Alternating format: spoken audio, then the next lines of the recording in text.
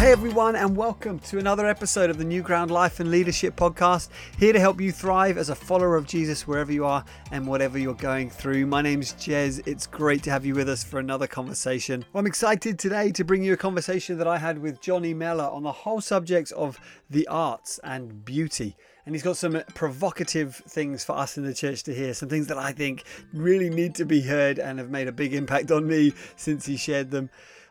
Johnny co-founded Sputnik, which is a growing network of artists who identify as Christian but who don't make Christian art. He's a rapper and he's part of the preaching team at Church Central in Birmingham, part of New Frontiers. Johnny's also married to Gemma and they have 3 kids. And I have to say that today's conversation came about because our good friend Luke Daviditis at King's Church in Edinburgh reached out and said, I think you should speak to Johnny Mellor. So we did. And this is the fruit of that time spent. And I think you'll agree it was time well spent. So thank you, Luke, for recommending today's guest to us. Well, I kick things off by asking Johnny to give us an insight into some of his devotional practices as a Christian. I hope you enjoy the conversation. Hello. Hi, Jez. Great to be here. Well, for me, I guess it's not one thing because it means being intentional about prioritizing that element of my life for me, and therefore changing with the seasons of my life. And so not just thinking, right, I've got this is how I do it. Let's do it like this. And then I've done that, tick the box and let's go, like a prayer time for half an hour in the morning or something.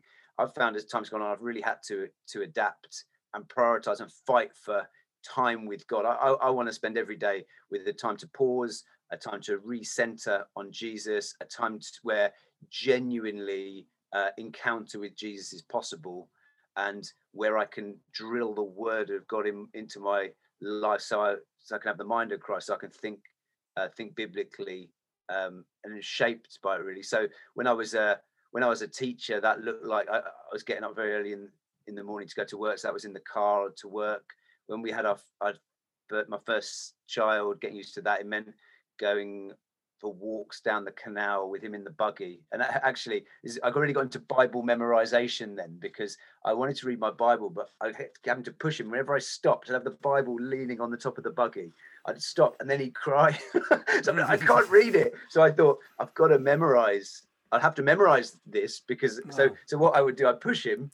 When he looked like he was asleep, I'd stop. Like I decided I'd memorize Romans was my grand scheme because I thought I want it in my head. And so I'd stop, read a couple of verses. When he'd cry, move on, right, and then think about the verses. I did that with him and then other kids. Where we have 3 kids now. So I've really valued Bible memorization in the last few years. Not just. And did you make it all the way through Romans? Yeah. Wow, I say, well done. But it's not a job you ever finish because you've got to keep it in your mind. I think, I don't know, people's minds work differently, but I retain information quite well. But then you've got the discipline of keeping it. So, and I'm looking. I think I might be at capacity now. There's a couple of other books in there. But so have you done an epistle per child? Maybe I have. But yeah. Wow, that's fantastic. Now I'm really curious as well, like how your mindset and life as an artist affects your relationship with God, and particularly being in the Protestant tradition, which I don't know, is it fair to say that Protestantism is it renowned for producing great art, or is from some conversations that people have had with me, there's almost such an insistence on academic learning and the preaching of the word that the Puritans famously weren't big fans of art. How does that affect you as someone in the Reformed tradition? I don't know, is that something you've thought much about? Yeah, I mean, there's obviously all the Reformed tradition stuff and Luther and Calvin and iconoclastic stuff and all of this, and there's stuff for me personally as someone who grew up in the Reformed tradition, in New Frontiers Church, and taking those things on. You don't know about, I didn't probably know who Calvin was until I was about 18, but you pick up stuff, don't you?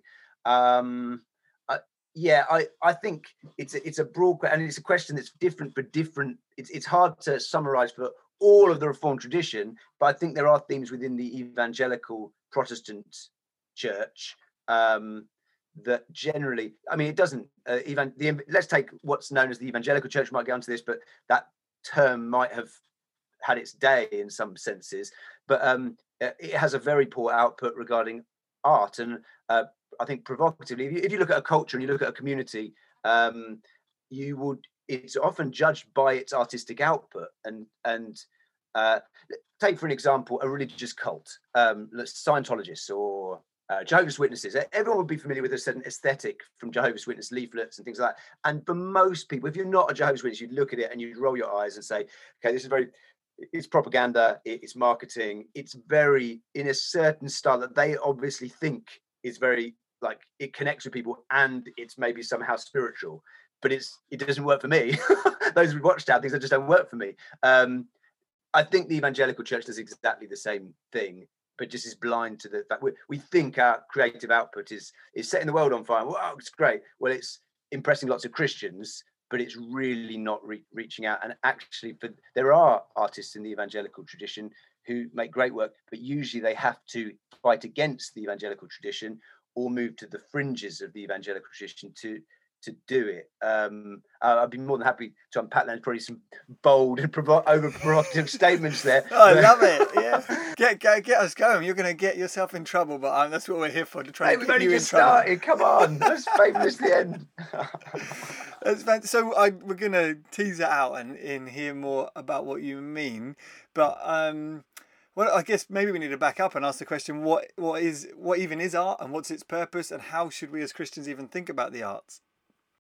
I think in everything with this topic, the reason why the arts are an interesting thing to talk about and also infuriating a little bit is we talk about art like it's a specific thing, but it's a way to categorize a load of different human activity. And obviously the arts would include, when we talk about art, people think about, for me, it was painting in GCSE. That's the art subject at school. But the arts are theatre, film, sculpture, I mean, everything, writing, you can go on and on that sort of thing. So I will talk in generalizations about art and artists, but I think there are things that tie those things together.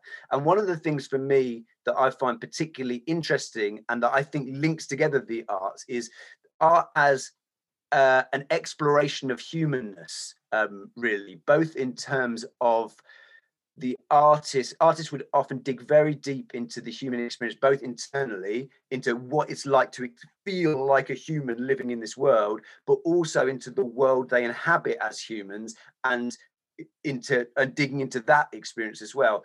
And I think that would be the kind of, whether it's a definition or not, I don't know, but often in artistic practice and people who would be seen as artists, they would be those who are very, very keen to dig deep and explore and then authentically present their humanness unfiltered, essentially. I wonder if art could be described as a kind of curated authenticity in that sort of sense. It involves skill, it involves craft, it involves discipline, but what essentially most artists are doing is trying to say, this is what it feels like to be me at this moment, and more broadly, this is what it feels like to be a human being. And those who are really good artists, that then resonates. Everyone else goes, oh yes, you're right. That's your experience, but it's also my experience. And we understand through art what it is to be a human, which is very, very important, I think. Well, you mentioned about cults, though, that they're what you might call bland portrayal of the arts or of images is a form of propaganda. So what you're describing there is perhaps art as a form of self-expression. So is art always devoid from what you call propaganda, but not meaning making, but message producing? As soon as you try to say something with your art other than self-expression, does it become propaganda? What are your thoughts on that? Yeah, well, the thing is, I think for me, authenticity is very, very important, and there is a tension. If you're going into what you're doing and creating artistically to make a point, you could do that authentically. But there's a tension that's right at the heart of that makes it very, very, it makes it harder to do. And I think this is where the real problem comes, and coming back to evangelical art, we rightly so are very keen on fulfilling the Great Commission. We want to make disciples. We want to lead people to follow Jesus, bring people into the kingdom, and things like that. And obviously that's our commission. That's how our heart beats. We have a purpose that runs through our whole lives.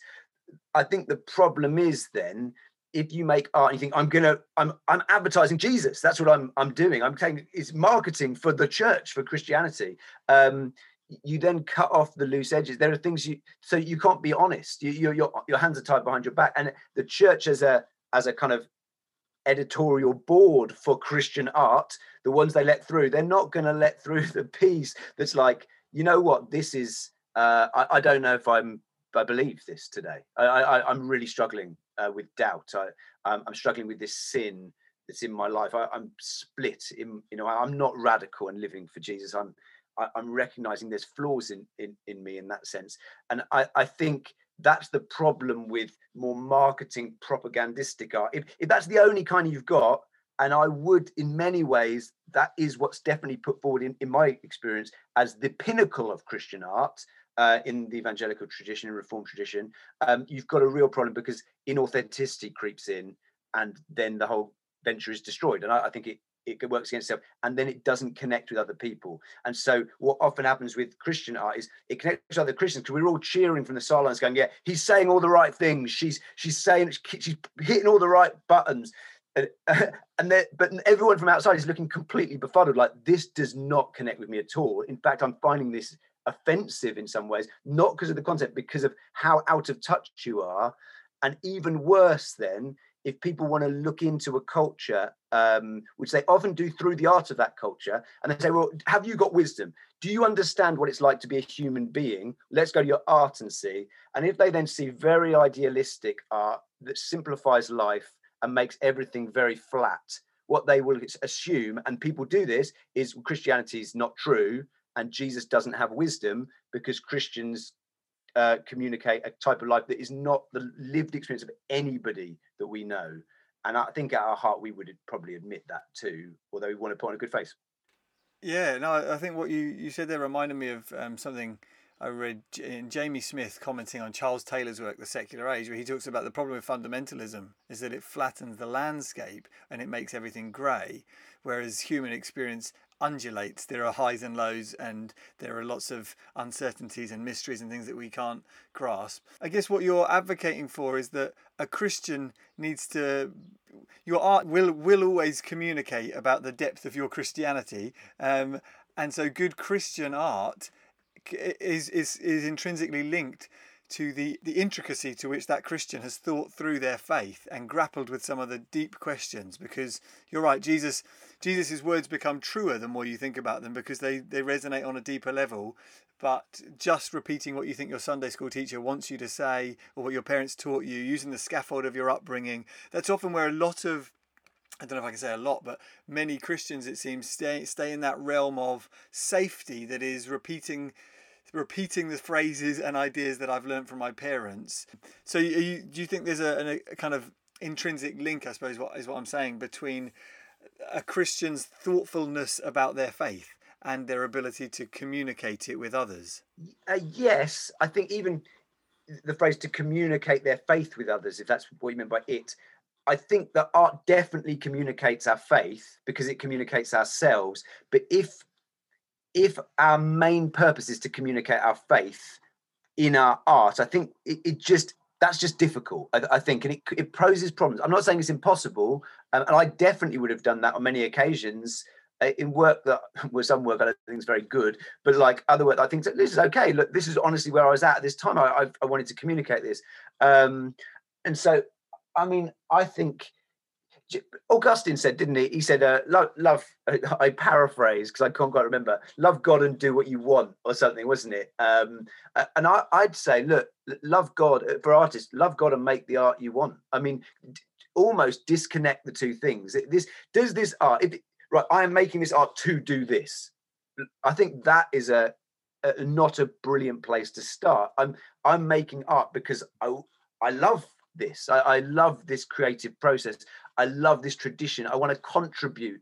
I love the people around me. Art is service. We're creating good things for other people, and the better our training is, and the better our craft, the more loving that action is.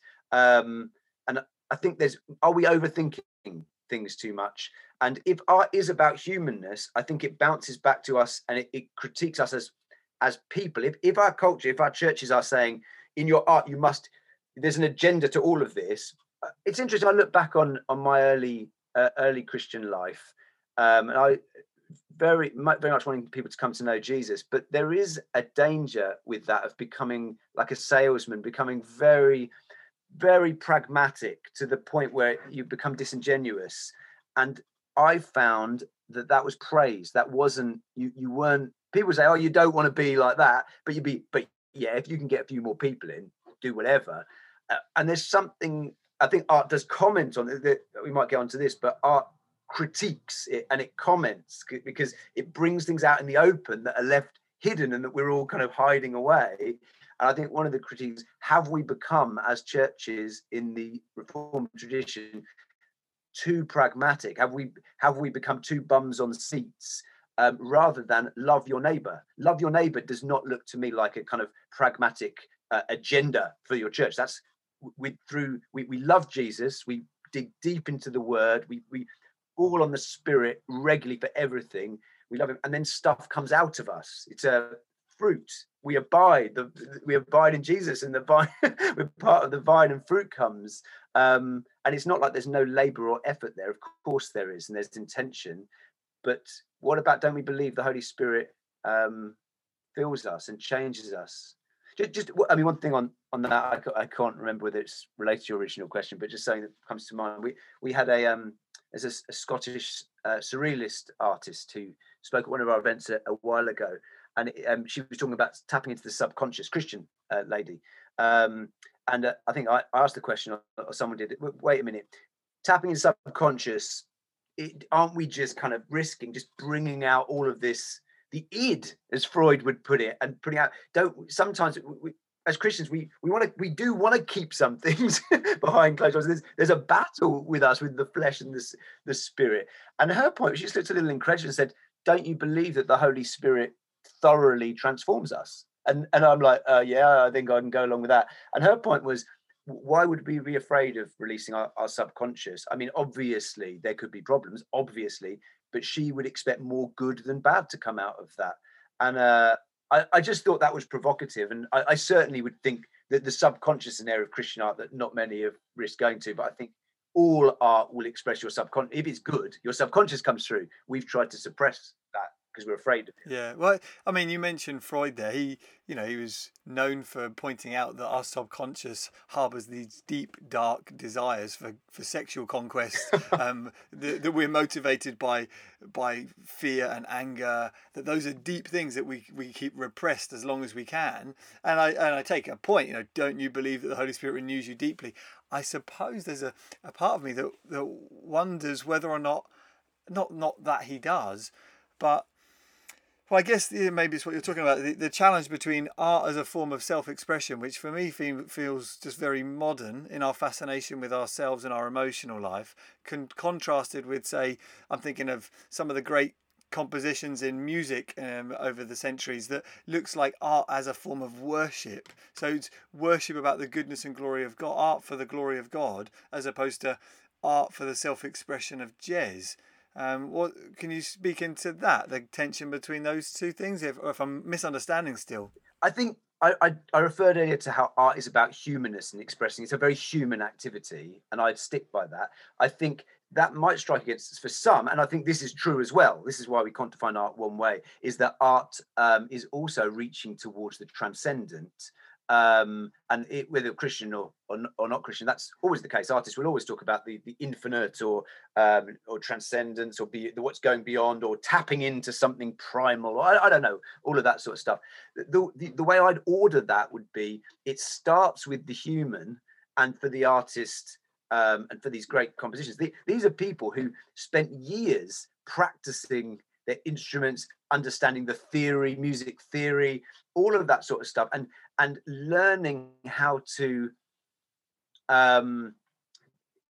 not just kind of have internal states, but to conjure those through physical things around them, instruments, like for the painter with their paints. And there's a tapping into and a respect for their own intuition and the world around them that it must start with. Otherwise, you just won't make anything good. You have to learn those sort of things. But the interesting thing for me as a Christian, and I can see, in a sense, it might be too simplistic, but I can see a link in that you look into who you are as humans. As a human, I'm made in the image of God, and all of us are. And so it's no surprise then that artists who really tap into themselves and the nature of the world around them are left saying, this in me and in this world, there seems to be a kind of trail of breadcrumbs somewhere else. It doesn't explain itself. My experience doesn't explain itself. So therefore, I'm going to reach out outside.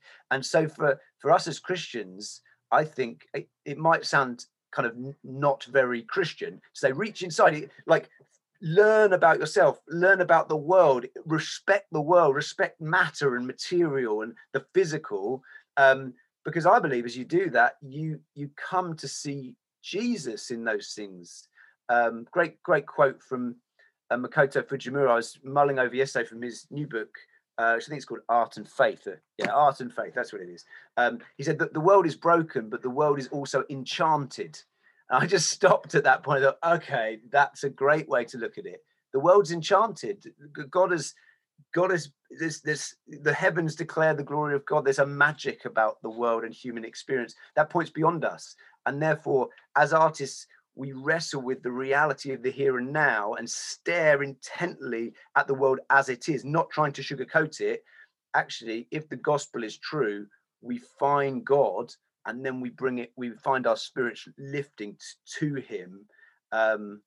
In that sense, although I would add, I don't think it needs that last part of the process could be in the first bit by respecting creation enough to spend your whole life studying how to paint a landscape, for example. That is worship to God. It's social respect for his creation, what he's made, taking seriously who we are as people and the battles.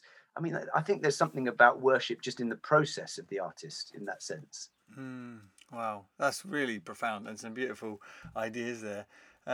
You quoted Makoto Fujimura, who I know you recommended I read before this conversation. It's fantastic, and he has a lot to say about this idea that art is a form of culture care, doesn't he? That the challenge we've got is that over the past century, I think he says in response to some of the atrocities around the world, art has now become something that is just a form of utility. We create something that's useful, or it's just something that can make money. The commodification of art, and actually he says no. There's a need for art to expose and remind us afresh of the beauty of the world, which I guess is part of that enchantment idea that the world is beautiful. That actually there's something bigger about us as human beings than just the flat landscape of things. Has he been quite a big influence on you? Well, yeah, I think so. Early on, I mean, thinking through when I got into kind of working with artists, I've been into rap since I was young. Rap has a very DIY ethos. So being a listener and being a practitioner is pretty close if you want them to be. My wife's a fine artist, and so we had that going on anyway, but being involved in kind of art ministry, let's say, working with the Christian artists for a while, we just stumbled into it, didn't really have much thinking behind it. We just thought, we think art's really valuable. It's valuable in our lives. I'm looking around at the Christian culture. We thought we'd like to do this better. How can we help in some way? I think it was interesting early on. I was drawing my reading to Francis Schaeffer, who had, and I really respect Francis Schaeffer's writing, but it seemed the way I read Schaeffer was that he was presenting art kind of as this potentially as a tool to communicate the Christian message in a powerful way to the masses. There's a staircase, and at the top of the stairs there would be your big thinkers and your academics. At the bottom of the stairs, your people, just your plebs, the populace, and the big ideas on the top of the stairs. They get down to the bottom of the stairs, but how do they do it? Because the people aren't rushing up to read Schopenhauer or whatever, and Schopenhauer's not writing in an accessible way for the people. So how are the big ideas affecting the people? Well, in the middle of the stairs is the artists repackaging the ideas for the heart and the mind. And I think this is true. I think this is what art does.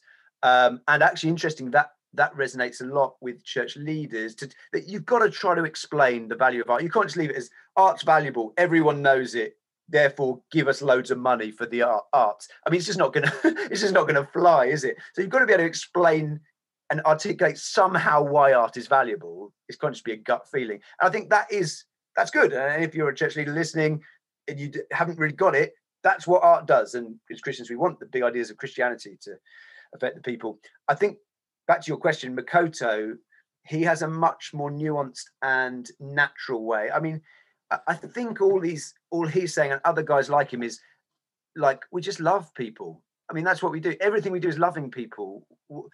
And it's not about even talking about cultural transformation. It's very close, the language, to a sort of colonial imperialism of, we want to control, we want to build our empire. And I know that we don't mean that with that stuff, but sometimes it can become very much like that.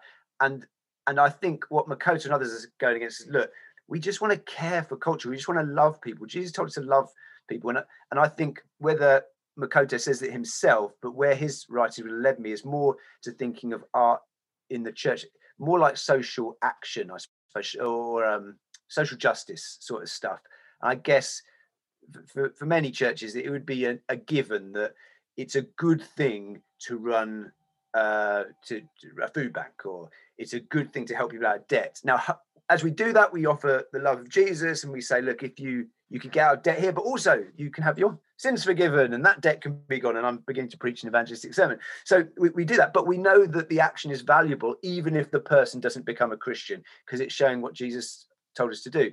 There's something about art and Makoto's thing is it's cultural care. It's not social action, it's cultural action. And it's a way of, as we show love to those in the margins through food banks and debt relief and things like that, art should be a way of showing love to people through products of art, community art projects, all of these things. And we're not doing it to say, I'm just bringing you in to package you a message so that you tricked almost. You come and go, oh, this is an interesting song. I really like this.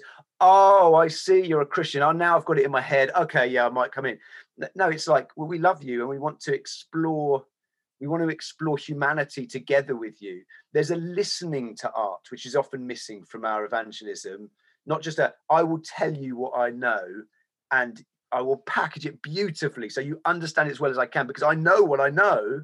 Art says maybe we don't know as much as we think we know, and we should listen to each other. And there is a correspondence and conversation happening, which is humble. And it doesn't mean we throw we don't really know much about Jesus. We don't really know anything about God. We're not saying that, but we're saying it's not as locked down as what we think it is. It's no accident that the artists are the ones who ask the questions and say, really, do we really know that? Is that really what the Bible means about that? Because there's a humility about many artists. There's, I love Jesus, but you know, I don't know the other stuff. I'm not sure. I want to listen to the person outside of the community. I want to listen to this other Christian tradition that we've told for years are beyond the pale or heretics or whatever. And so it's cultural care. It's love. And I know it might sound very trite, but I think art should be done in a spirit of love, and if done properly, is an act of love for individuals and for a culture as well. Yeah, wow. There's lots there we could pick up on, because I think it's really helpful. You mentioned there that artists are the ones who ask questions, and I think this might be a kind of good place to go next, because Makoto again has this idea, doesn't he, of artists being what he calls border stalkers that move between the different tribes and spheres in our society, that on the one hand stand between hostile parties and try to remind one another of their common humanity. On other occasions stand behind us and pull out the best bits from us. Talk to us a bit about the mindset of an artist. Like you said, do they ask questions? This sense of not feeling like they fit too much, and a challenge perhaps on artists sometimes within churches that emphasize a fixed, narrow form of things and don't necessarily encourage question and mystery. Yeah, huge questions. I really like you said, Makoto's phrase, this border stalker idea.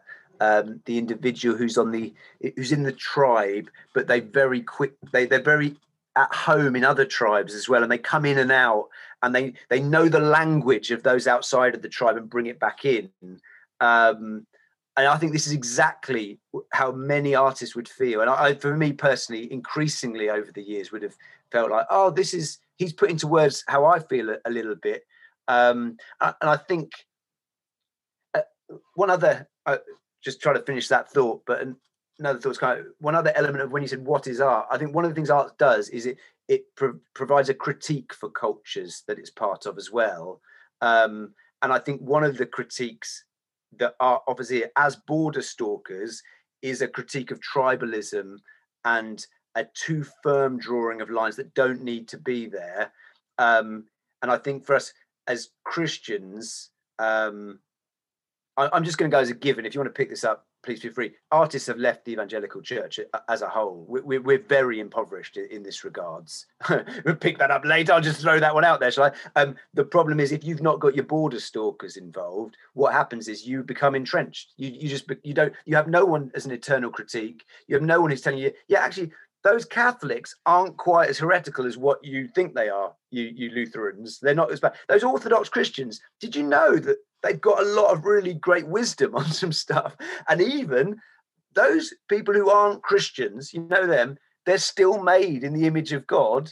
And there's still things that we need to learn from them, even though they're pagans and, this and that. Those people are vital. And I think for many, obviously people read what Jesus' prayer for unity in the church and things like that, and it was, it's a shame, isn't it? A shame the church isn't united. I think there's got to come a time where we say it's more than a shame. This is disrespectful to our Lord, and we've got to do something about it. And if you spend any time with most artists, they will get onto this very quickly of, look, why are there these lines drawn everywhere? We're like, haven't you appreciated this tradition? Don't you realize that these people in these post-evangelicals who very quickly are thrown out in the evangelical church, maybe they're not just throwing everything out. Maybe they've not just done a pact with Satan or something. Maybe there's a type of relationship with Jesus they have that we can learn from too, although we might not agree with all of what they've said. And so the border stalking thing, we have to have border stalkers. I'm sure there are others involved in this, but artists are really good at that. And I'm not going to sugarcoat this, absolute pain to have around building community, because drawing lines is if you want to build a community, you want to draw lines, you want to simplify, you want to say us and them. Those are natural things to do. But while they're natural, I think they're not Christian things to do in many ways. There is differences, obviously. And I think, but we need people to be challenging us on these things. And artists do that if you find a way for them to thrive in your community and give them a voice that's safe for them and for the community itself. So good. There's so much, there's so many things I could ask you off the back of that. Let's start with this question. Why do you think the evangelical church finds it hard to handle? Why is there not just the evangelical church, but often the average Christian that you meet is often quite a line drawing, border drawing type individual who is perhaps nervous and we're quite quick to fall into tribalism, where we say they're the good, we're the goodies, they're the baddies, they're baddies as well. What is it about us? Maybe it's not just us as Christians, maybe it's a human thing, but what is it? What are your reflections on why you think the evangelical church in particular really struggles with that? And maybe not just the evangelical church, maybe it's every denomination of church. What are your thoughts? I wonder, just scattergun. Let's try a few things. I think one of the critiques of churches like mine would be a kind of lust for certainty, defining Christianity as a way to know everything. I think that can be a problem, and I think that can lead to pride.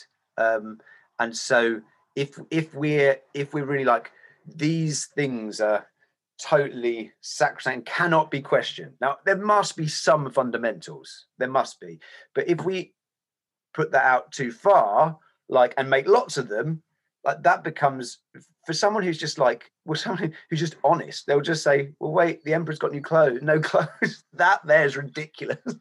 and there are ridiculous things in our churches. There are. And there's ridiculous things in Christian culture, but just because that's what cultures do, that's what traditions do. We're humans, we're ridiculous in many ways. I think modern day evangelicalism, if you put it like that, there is a pragmatism. Makoto kicks against this very strongly in his new book about a real pragmatism, and I suppose it would be most typified in the kind of mega church culture. Let's get 100,000 people in our church. I don't have any stats for this, or I'm going on gut a little bit, but it would seem that to build a big church, you need to simplify everything and make systems that are simple for people to understand. And you probably do need a bit of that us and them to kind of bring people in. You need to give people a reason. What's our unique selling point here? Well, we have this particular end times theology, or we believe in speaking in tongues, just to throw that one in, or this particular view of the sovereignty of God, or something like that. It's like, because we need that. Marketers know that. You need your unique selling point.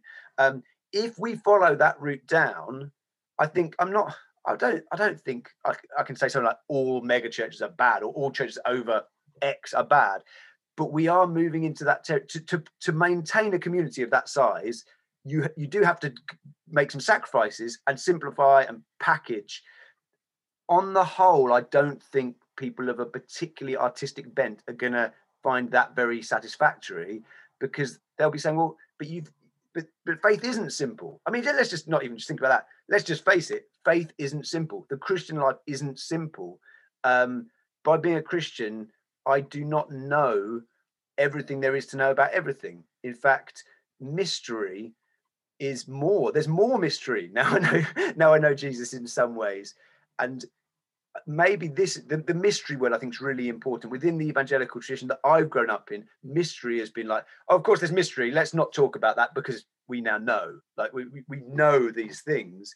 I think we need to bring mystery back a little. And it's interesting because in the Catholic and particularly the Orthodox tradition, well, they would systematize things hugely, and there's obviously a very set way of doing things, and in some ways you can't question some things that you could in other places because other sources of infallibility and things like that. Mystery is always put front and center. It's just there's an underlying thing of obviously mystery, obviously the doxology in Romans 11, oh, the depth of the riches of the wisdom and knowledge of God, how unsearchable are his ways and his paths beyond tracing out. Obviously, that's a given right at the start. Just want to ask anyone listening, is that a given for you? Like, and if it's not, you'll probably need to repent of pride. I know that I'm repenting of that all the time, but it's that tightrope, isn't it, of humility and confidence. We're confident of these things, but we're humble. God's revealed these things to us, but on our own we can know nothing. Like, he's the only wise God. That means I draw from him, but sometimes he shows things to us in way he talks to us like we're babies, because we are babies. We can't understand. I think if we lose grasp of that in our church, and I think in my experience and even in my leading, I will have lost grasp of that many times. I think we're going to struggle. We're going to struggle generally, but the artists won't enjoy that. They won't like that, and which is why often artists would drift more to Orthodox and Catholic traditions, and even more high church traditions. Maybe I'm talking in generalizations, but those would be some of my experiences. But I think what you've said is really helpful, and it just, as you're talking, makes me think, in practical terms, the post-COVID church is trying to engage with a world that is, in the West at least, a lot more aware of suffering, and without a decent theology of mystery, we're going to miss the opportunity to counsel and pastor and help people in their suffering. People will be turning up to churches saying, where is God in all of my pain?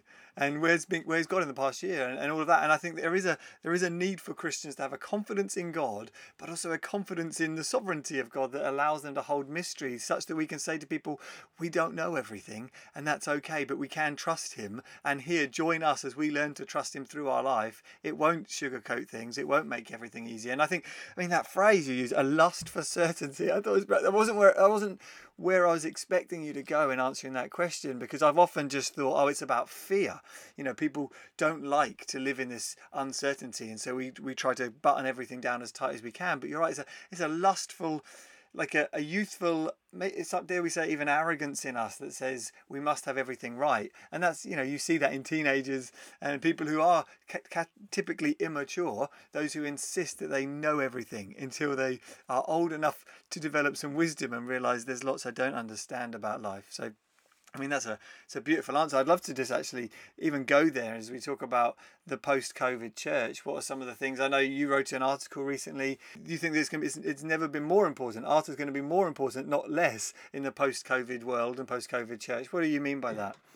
I think art has some really important uses for society as a whole and church. I mean, and there'd be specifics for the church as well. But I think the two that I really think of, just really simply, it's just a obviously stating the complete obvious. This is a unique occasion we've got. We probably, for most of us, won't have a time like this in our lives where basically all possibilities, it seems, are on the table. That they're not all on the table, but it seems they are. There's a blank slate given in so many ways, and we are genuinely walking into a future that has more potential to be recrafted and resculpted than we've known before. Certainly in my life, and the people you need in the mix then are those who are who can reimagine that future, who are really in touch with their imagination, and hopefully are wise with that imagination as well.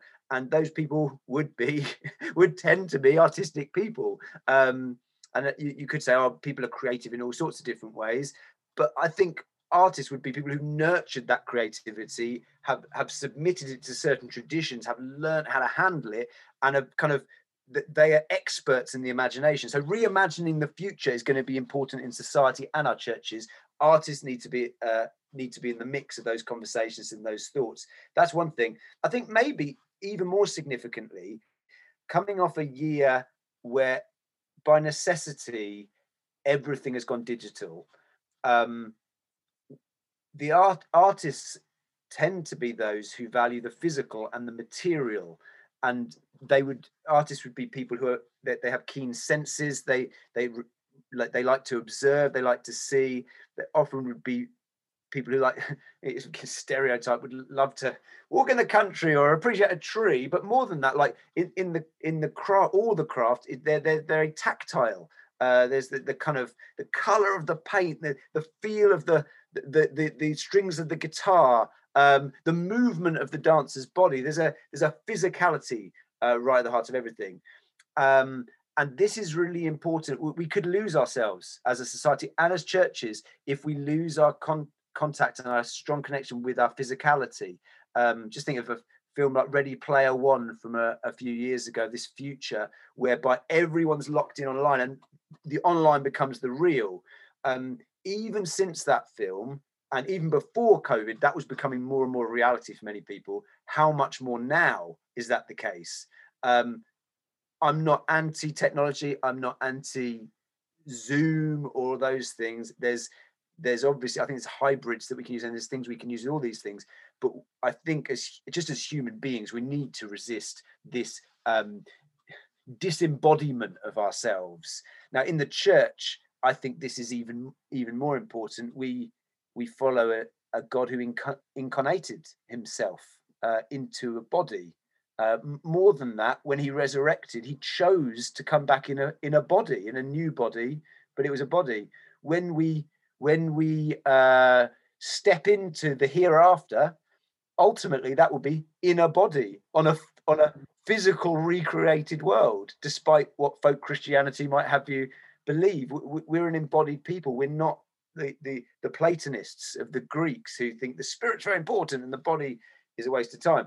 And we need to settle that as a church, because we've been very flaky on that for many years. And artists will push against sort of Gnosticism and kind of, oh, it's all about the spirit and the floaty. And artists, funny enough, are seen as the floaty spirit people, but they're not those people. They're those who say the human body is important. This flower is important. This color is important. This sound is important. And I think that challenge to help us as churches, how are we going to wrestle with a hybrid reality? How are we going to use technology well without losing our incarnational experience of worship, but also evangelistically as well? I think there's something fundamental there. I'm talking, again, huge vague statements. I don't know how to apply this, but I think all I'm saying is artists need to be in the mix. My basic thing is this: artists are not in our churches enough. There aren't enough of them there. How are we going to get them back there? We need them in these conversations. Yeah, that's really helpful. I suppose I have a couple of maybe related questions or comments. One is typically in churches like ours, which are largely new startup type churches, where if you're going to pay someone, often the first person you'll pay will be someone who commits a lot of their time to the preaching, and so often the leaders in our churches will have a bent towards spoken word and teaching, but it's reminding those people as well that the most effective communicators and preachers in the world, I was thinking as you were sharing about what art is, are those who use fresh words and expressions to give voice to our humanness and show how the gospel intersects with that and makes it more real and more true and resolves and satisfies a lot of the disquiet that we feel. So we've all sat through those the systematic gospel presentations that I remember when I first became a Christian. I thought a gospel sermon was a boring sermon because I knew it was very formulaic. It was, one cross plus three nails equals four given type language. And you think, oh, that's just boring. But equally, I know when I listen to other people who expound the gospel in a way that resonates deeply with my humanity, I'm like, oh, that's why I love Jesus, because he answers those questions I've got. So I suppose my comment is to pastors and teachers to think this is not something to let other people in the church pursue only, as though you've got the kind of wing of artists. But I guess my question for you is, a lot of what you're describing might be characteristics of, say, just creative people who love the world that we live in. How do you know if you're a creative whether or not you're an artist? What's the difference between being a creative and then wearing that label of vocational artist, so to speak? Yeah, I love this question, and I'll probably offend loads of people by doing it, but like, we're jumping around, so let's get value for money, shall we? It's interesting because even when you have a Christian arts movement, what do you call yourself? Who are you serving? If you say artist, it sounds really kind of poncy, a little bit pretentious, and loads of people think you're just there for painters. So that needs some explanation. So many people go down the line of saying we work with creatives, and that's obviously a phrase within church, but within society as well, maybe particularly in the graphic design community, but I don't know. I go with artists, even though I need to explain it, because I think again, in the church, everyone values creativity, or they say they do. No one's going to say to you, oh, I don't like I don't like creativity. I mean, some people might say they're not very creative, which probably isn't true, but it's a buzzword. Everyone loves creativity. And then a lot of people then say, well, what we need more creativity in the church. And so we're going to work with creatives. I'm of the mindset that we don't need more creativity in the church at all. I mean, at all, that's probably pushing it. But let's face it, in my church, okay, on a Sunday morning, back in the days before when we meet together, you've got a full band playing, you've got spontaneous songs will happen, sometimes even spontaneous raps, poems could be read, there's dancing going on. If you've got your own building, you could have banners and all of that sort of stuff, as well as the architecture, which is obviously much modern church like ours is not great, but still it's there. The question is, when people go, we should be more creative, I'm like, flipping it. I mean, what do you want us to do? I mean, we're a step away from Woodstock right here. I mean, nobody does stuff like this. What's the problem that you're getting at? And I think creativity's fine. There is a sense in which we're all creative, and we could be more creative. Sometimes we could be less creative and just kind of rein it in a little bit. I think the difference is, and I think this is really important in charismatic churches to understand, is in charismatic churches that I've known, there's a value to spontaneity that's put on everything. And so creativity is then, I want to be creative and I'll just spark something. Maybe the Holy Spirit gives me this thing, this creative, it could be a drawing, it could be a painting, could be a song. And the fact that it's spontaneous makes it seem more spiritual. So if someone comes to church and sings a spontaneous song, that's like, wow, brilliant, fantastic, well done. If someone came to church and they'd written a poem in the week and they read it out in the worship, I would have found in the past that people would have been a bit sus about that. Oh, you wrote this, did you? You've thought about this. The Spirit's not working through you. This is your craft. This is almost self-elevation. The difference between an artist and a creative for me is there's a creative spark in the artist, but artist is about creativity, but it's also about craftsmanship. And craftsmanship is very, very important. And it's about years of learning a skill, learning how to do something, which isn't just 10,000 hours. it also involves stepping into artistic traditions, and submitting yourself to those traditions and learning those traditions. And every art form will have those traditions. You've got to do the work. You've got to step into those things, and that's got to be done outside of the church if you want to be any good. I'm afraid I think that's the case. That's where the fuel is. That's where the fertile soil is for those things. And I think the craftsmanship, the putting time in to get from just being, oh, I'm quite creative, to I'm an artist, if you could put it like that, quite crudely. I think that's really, really important, and it's something that's it's kind of been missing, but also it's tricky. So if you've got someone in a church like ours who comes along and you say, oh, we'd really like you to lead a community group or life group, whatever, and they say, well, no, actually, I like to give 2 evenings a week to learn how to paint the human eye better, or my band plays at pubs around the area. Generally the response would be, and I would have done this before, would have said, yeah, that's great, you need to grow up, and start serving the body and do these things. Because if they came in and said, I'm playing Wembley Stadium and I'm going to do a gospel appeal at the end, yeah, you'd be like, well, of course, that's God's work. We haven't valued the jump from creative to artist before, which is why we don't have many artists. We have lots of creatives, but I'd really encourage, if people are creative and they really, I want to creatively express myself, fantastic, brilliant, go for it. I'd really encourage you to be careful that I want to say this as respectfully as I can. There's this important sense, you're not the same as the artist who's spent 40 years honing their craft, and there should be a respect shown in that respect. And in churches, if leaders don't understand this, they flatten it out and put everyone on the same level, and obviously that winds up the artists who put their whole lives into this. And there's a value they've put that's different. It'll be a bit like, for example, if you have in your church a consultant doctor, surgeon or something, and you have someone who's just passed a first aid course, and if then in the church, put all the medical professionals together, yeah, exactly. Oh, you're just the same. You're both. You're kind of into like making people better, aren't you? That would be really annoying. Like, particularly if the consultant didn't really get paid very much for their job. I think that's the difference. The artists don't get respect from anyone when they come to church and just get, oh, you're just the same as that person who's just picked up a pen or started watercolor because they're a bit bored because they've got nothing else to do in their life. That's just what you do, isn't it? Person who's given your whole life to this whole craft. You could see why that person might get a little annoyed and leave your church. So yeah, creativity is great.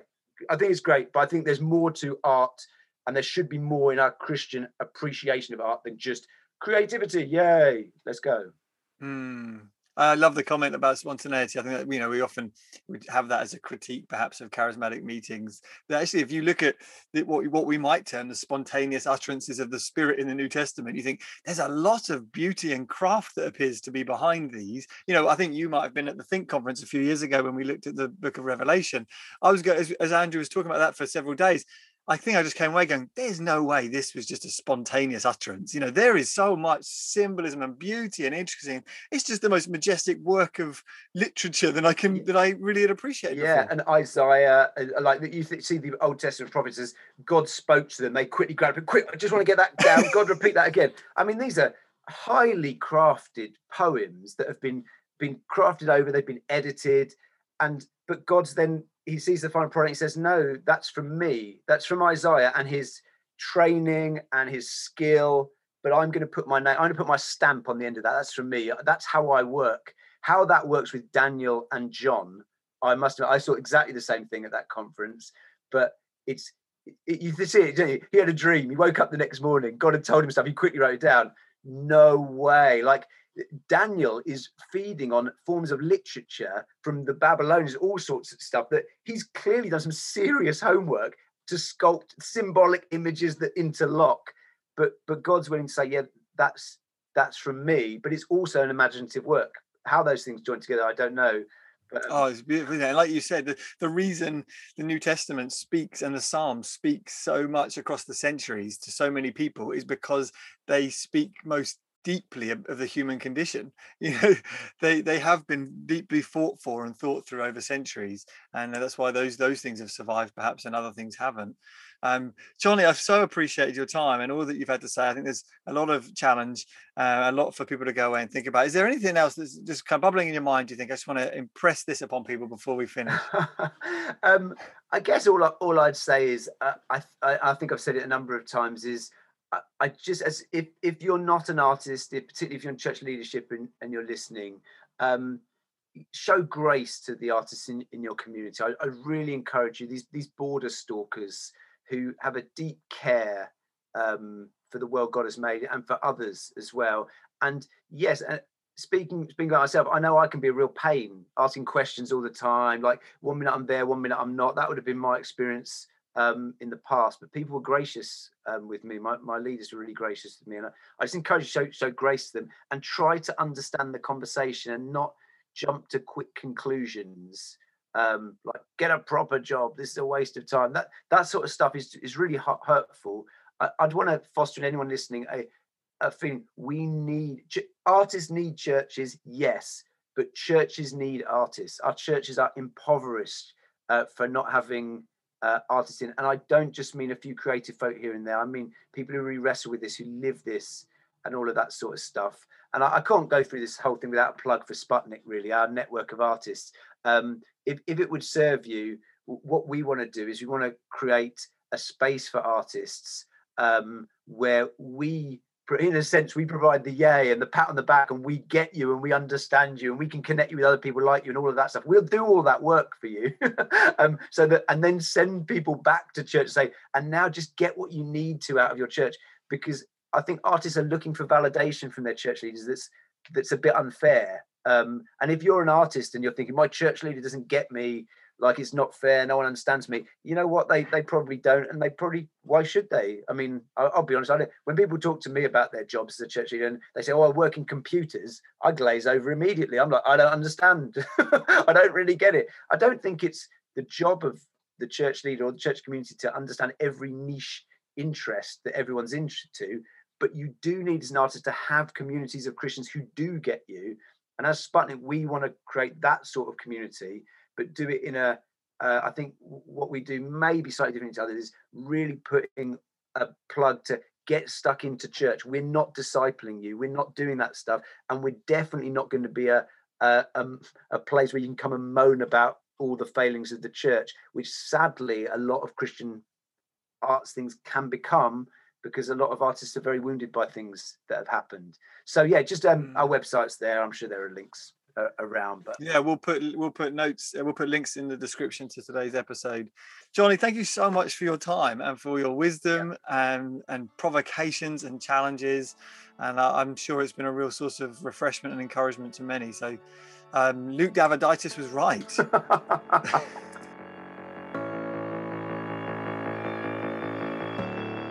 Well, I hope you enjoyed that, and as I said before, you can connect with Johnny and find out more about the work of Sputnik by visiting www.sptnk.co.uk. That's Sputnik, S-P-T-N-K, so Sputnik without the vowels. And also, if this is a subject that you're interested in, Johnny referenced the writing of Makoto Fujimura, who's an artist and an author. His book, Culture Care, is certainly worth reading. And Johnny mentioned his latest book, Art and Faith. Links to them will also be in the description to today's episode. Well, thanks for being with us for the episode this week. I hope it's been a source of refreshment and inspiration to you. Artists, we salute you. Christian artists, we need you. Our world needs you. The church needs you. Keep pursuing the call of God on your lives. And I look forward to bringing you more conversations about the Christian life. God bless. Goodbye.